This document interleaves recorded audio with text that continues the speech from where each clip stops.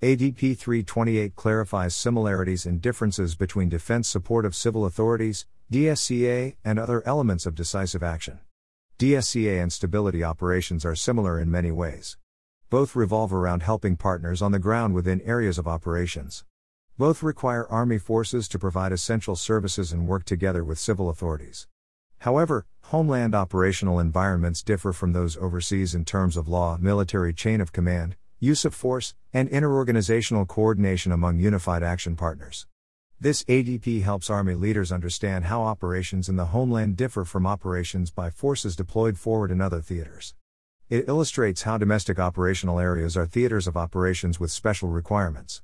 Moreover, this ADP recognizes that DSCA is a joint mission that supports the national homeland security enterprise. The Department of Defense conducts DSCA under civilian control, based on U.S. law and national policy, and in cooperation with numerous civilian partners. National policy, in this context, often uses the word joint to include all cooperating partners, as in a joint field office led by civil authorities. See introductory figure, on page 8. The utilization of military forces during periods of domestic emergency is not undertaken lightly. The military, however, brings with it unique abilities, in terms of both capability and capacity, which provide respondents with the resources needed to respond to an incident. The use of military forces in the responses to Hurricanes Andrew in 1992 and Katrina in 2005 illustrates some of the different responses the U.S. military can provide. They also led the government to realize that additional coordination was required before an incident to ensure a successful response. An in-depth look at the tenets of DSCA, authorities, and the National Preparedness System framework are discussed in Chapter 1.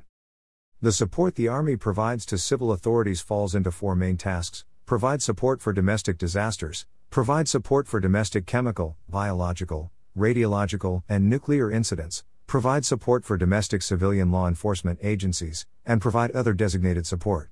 Due to legal limitations such as the Posse Comitatus Act, the purpose for which the military can respond to these incidents is constrained, allowing a military response only to save lives, restore essential services, maintain or restore law and order, protect infrastructure and property, support maintenance or restoration of local government, or shape the environment for intergovernmental success. Both state and federal laws detail how support is requested, provided and limited in both scope and duration. Further information on the employment of military forces and legal restrictions on doing so are provided in Chapter 2. Isolation and Quarantine Authorities. 1-78. Isolation refers to the separation and the restriction of movement of people who have an infectious illness from healthy people to stop the spread of that illness. Quarantine refers to the separation and restriction of movement of people who are not yet ill but have been exposed to an infectious agent and are therefore potentially infectious. A geographical quarantine, known as a cordon sanitaire, is a sanitary barrier erected around an area. Both isolation and quarantine may be conducted on a voluntary basis or compelled on a mandatory basis through legal authority. 1-79. The federal government has the authority to prevent the spread of disease into the United States, foreign, or between states and territories, interstate.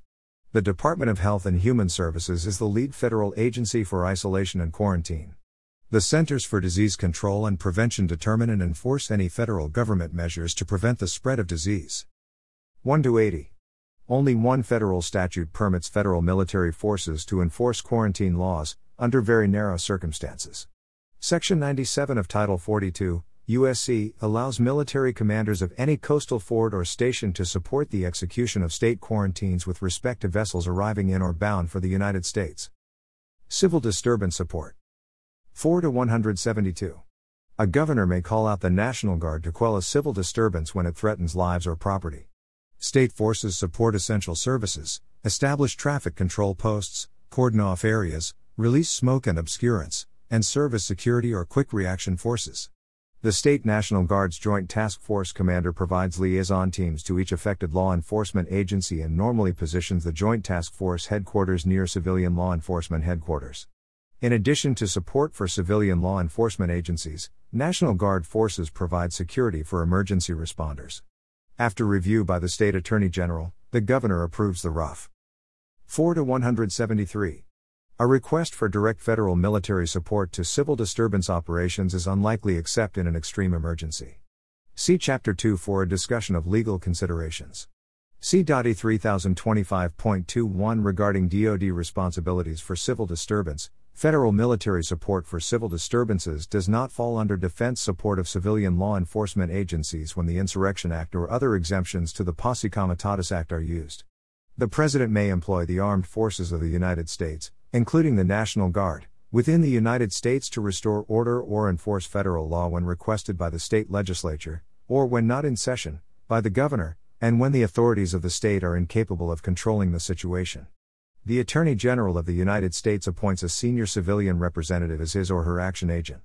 Federal military personnel supporting civil disturbance operations remain under military command at all times. Forces deployed to help federal or local authorities in a civil disturbance adhere to the SRUF and RUF approved by the combatant commander. 4-174. USNORTHCOM develops and maintains plans for civil disturbance operations. These plans provide the foundation for federal military civil disturbance support. They standardize most military activities and command relationships. Tasks performed by federal military forces may include joint patrolling with law enforcement officers, securing key buildings, memorials, intersections and bridges, and acting as a quick reaction force. 4-175. Civil disturbance missions require unit training prior to employing crowd control tactics. This normally requires a mobile training team from the military police or trained law enforcement personnel. Even in an urgent situation, commanders need to drill their forces repeatedly until small unit leaders can execute maneuvers under extreme stress. Training should include all arms, emphasizing treatment and evacuation procedures, detention and movement of citizens, and use of authorized non-lethal systems. Special considerations for State National Guard domestic civilian law enforcement support. 4-176. The military force with primary responsibility for direct law enforcement support is the National Guard, under state authority. The legal authority for National Guard members to support law enforcement is derived from state law, which varies from state to state. A governor of a state may call up National Guard forces to help local and state law enforcement agencies. The National Guard's authority derives from the governor's responsibility to enforce the laws of that state. Even with that authority, the governor carefully regulates the amount and nature of the support, consistent with state law. The governor may employ the State National Guard for law enforcement support in state active duty status or in Title 32, USC status.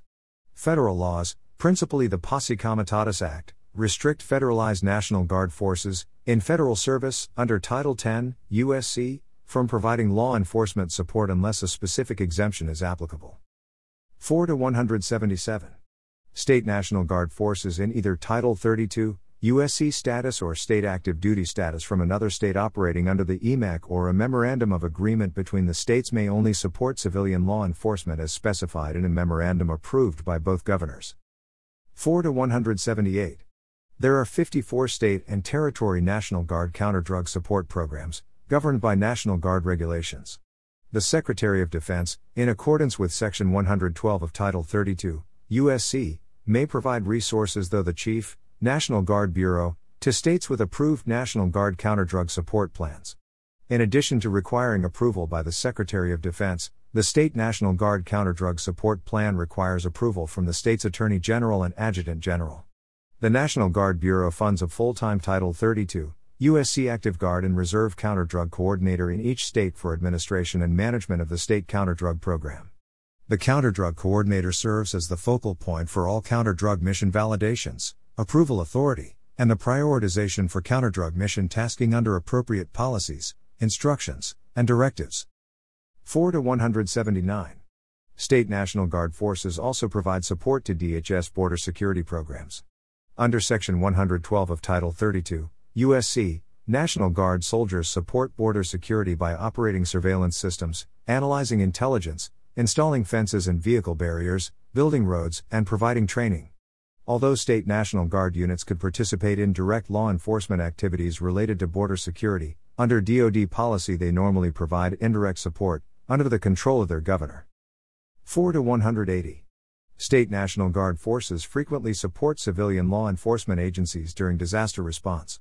The disruption and confusion associated with a disaster typically cause numerous problems with law enforcement tasks. Commanders should evaluate the potential for law enforcement support as part of their unit's initial assessment and provide their assessment to their State Joint Task Force headquarters. Commanders must impress upon their subordinates that they must refrain from law enforcement activities except as authorized.